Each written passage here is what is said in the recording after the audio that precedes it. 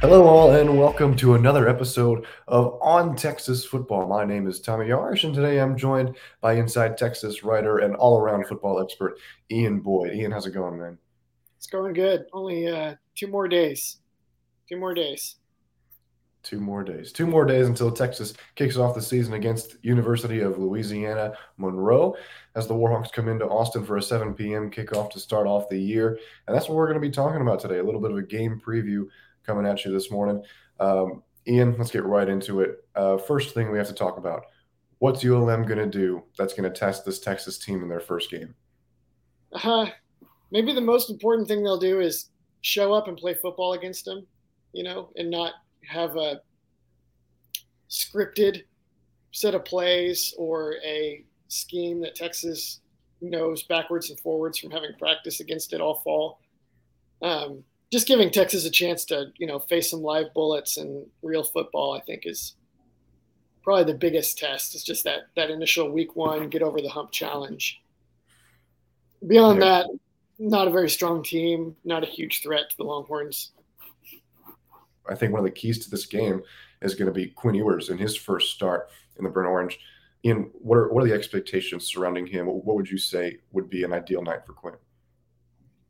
I think number one, staying healthy. Like people may or may not remember his first game super well. I don't know how many people can vividly recall Sam Ellinger's debut against San Jose State. I wonder if some fans might even remember Sam Ellinger's first game as being against USC the following week, right? Like that first game is kind of a wash for a young quarterback against a smaller opponent. So I think staying healthy would be number one. Don't incur some bad injury that'll knock you out, and don't incur some injury that'll nag you for the rest of the season. I think Sam Ellinger had a bad injury in week one in 2019 against I can't remember who they were playing even, but he took like a shot to the rib or something that bothered him for at least half the season. Quinn's going to want to avoid that. What everybody wants to see and what would be good is for him to show off why he is Quinn Ewers, 5-star quarterback, super heralded transfer, which is for him to spin the ball down the field and hit a deep shot to Xavier Worthy or really anybody, right? Any receiver, and make the crowd go ooh and ah and get everybody excited. I think that would be a big win. You don't want to see him throw interceptions, but I mean, just this week one, it's not a big deal. Just win the game, stay healthy, and maybe give the fans something to get excited about. Yeah, essentially, this is Ewers' first big time college football game playing meaningful snaps. So we'll see how he fares. And you talked about injuries and trying to avoid them. Well, one area that Texas has been unable to avoid them a little bit is the offensive line. Let's talk about that group next. Defensively, what can we expect the Warhawks to do against a younger group, and how can they take advantage of that to try and maybe get some pressure on Ewers? I would really expect them to blitz like mad. Now, if Texas lines up with extra tight ends and they've got 8 or 9 guys protecting Quinn when they throw the ball, then blitzing may or may not be of any use. They might blitz anyway and just see if they can confuse guys, cross people up inside, and get free guys running at the quarterback.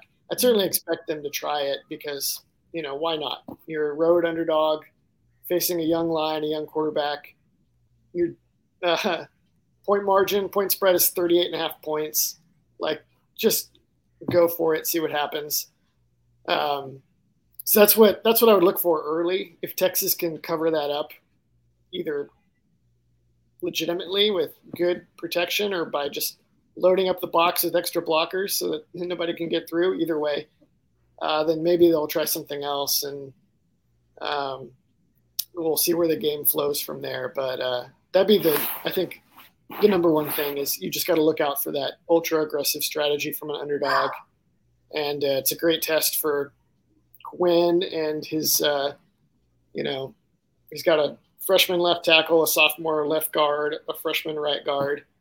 You want all those guys to show that they can master the protections and calls that Flood makes, because the opponent next week will also blitz, and they won't do it with guys you've never heard of. Yeah, well, it's going to be interesting to see how the young O line fares, and it'll be good to have at least 1 week of experience under their belt at the collegiate level before the Crimson Tide from Alabama come into town, but we're going to stick around and focus on ULM for now. Let's talk about Texas defense. With a change in the secondary, Pete Kwiatkowski deciding to move to a little bit of tighter coverage out there, and Sarkisian emphasizing all camp that he wants to create more turnovers. What do we need to see from the defense to start kind of saying, okay, this is an improved unit from last year? The ULM will line up in the spread. They will try to throw the ball underneath. And so that's going to test exactly what Texas has said they're going to do. Are they going to play tight underneath? Are they going to, match routes and try to just, trust their athletes and their more experienced back end to be able to deny easy windows on throws underneath? ULM is not really much for throwing the ball over the top. So this is absolutely the game for Texas to test themselves out if they want to play tight, if they even want to play pure man. Beyond that, though, ULM runs a lot of spread option stuff. So they're going to have their quarterback, Chandler Rogers, running the ball regularly. He's a 6'0", 190, very, very quick.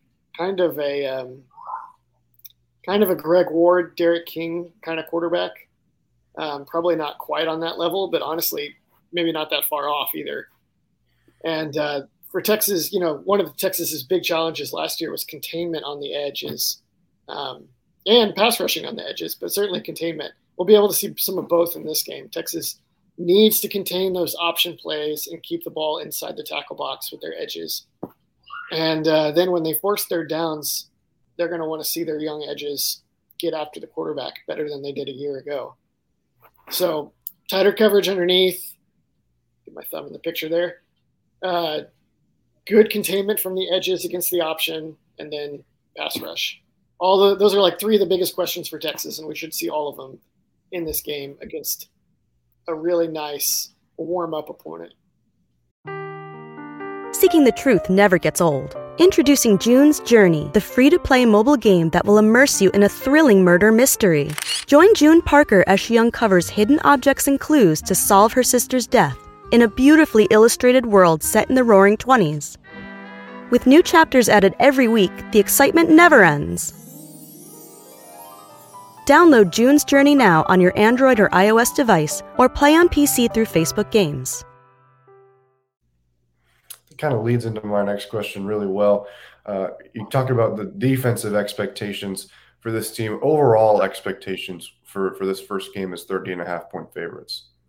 They should run away with it. They should score a lot of points. They might be able to kind of put the game away even before they get things going. Like everybody's going to be waiting for the big Quinn Ewers shot, but they could put the game away with like a punt block, a kickoff return, a couple long Bijan Robinson or Keelan Robinson touchdown runs. Like they could have the game out of hand before Quinn Ewers even really has a chance to get his feet wet. So ultimately, you're kind of looking for that. You're kind of looking for Texas to just kind of out-athlete and out-execute this team and just run them off the field quickly. Covering the point spread, when the point spread is this big, it just kind of comes down to like, does the team, does Jonathan Brooks or Keelan Robinson break off some long third quarter runs or not? Because Texas doesn't care if they cover the spread, or they shouldn't, right? No. So whether they do or not, it should just come down to like how well the backups play and what ULM gets up to. So point spread, hard to say. All right, now these are the questions I think that everybody's been waiting for. We'll start with the bad and then we'll go to the good. What would the Longhorns have to do Saturday night to make Texas fans feel a little bit uneasy to start the year off? I think for sure a very concerning thing is if they can't pick up blitzes very well, or you see some sort of freshman struggles from some of the young offensive linemen. Some of that could potentially be cleaned up between weeks 1 and 2, especially probably they're going to be a little more focused on what Alabama will do than they are on what ULM will do. But it's not going to make fans feel good if there's like guys getting free runs at Quinn Ewers. And then on top of that, if Quinn Ewers is struggling to read the field cleanly and he's like, throws the classic freshman pick, like, did you not see that linebacker? or he tries to force it into double coverage, or whatever the case may be. The stare down pick six, all those sorts of things. If you see any of those things, um, it's going to create an ominous feeling for fans going into Alabama. Probably also on top of that, obviously, if we don't see the things on defense that we discussed earlier, if they cannot impose their will in the run game, that would be another one. Because maybe you kind of expect some issues with the young line and the young quarterback. But if they come out and they're just getting stonewalled in the run game, that'll be very much a sort of gut check kind of what's going wrong here.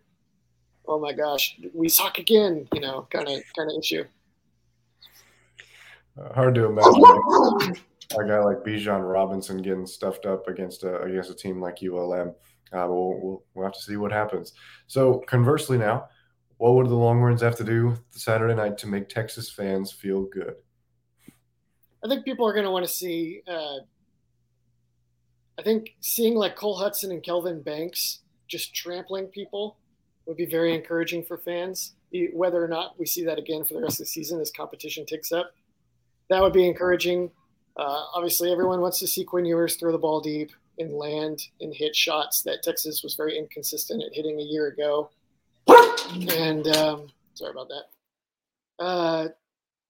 Probably defense forcing takeaways with tight coverage would be something that's like, okay, we're seeing it. It's only ULM, but this is what we wanted to see, and here it is. All right, moving on, Ian. Let's close this out with a little fun question. In your opinion, that you can remember, what's the most exciting Texas football opener you've ever seen?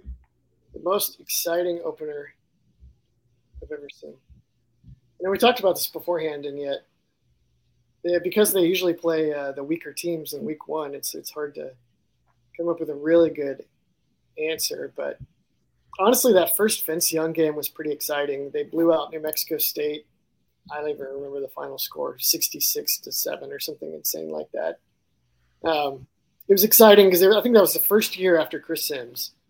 And it was like, okay, Texas is still rolling, and this Vince Young guy is doing things we've never seen anyone do before. He came in late in the game, but he was just like this huge guy that no one could tackle. And that was just really exciting just to watch him. And he was such a fun player to watch. And it was like, oh my gosh, this is the future now. The first Colt McCoy game was also pretty nice because they were having to move on from Vince Young. I was one of the people that just assumed that Jevin Sneed would end up being the quarterback because he was this highly touted, next guy up. And then they go with Colt McCoy, and like the second or third play of the game, he hits Lima Sweet on a long post route. And I was in the stadium for that one, and it was exciting. Just kind of like, oh, I think that might be okay. I think this Colt McCoy guy, he might actually be pretty decent.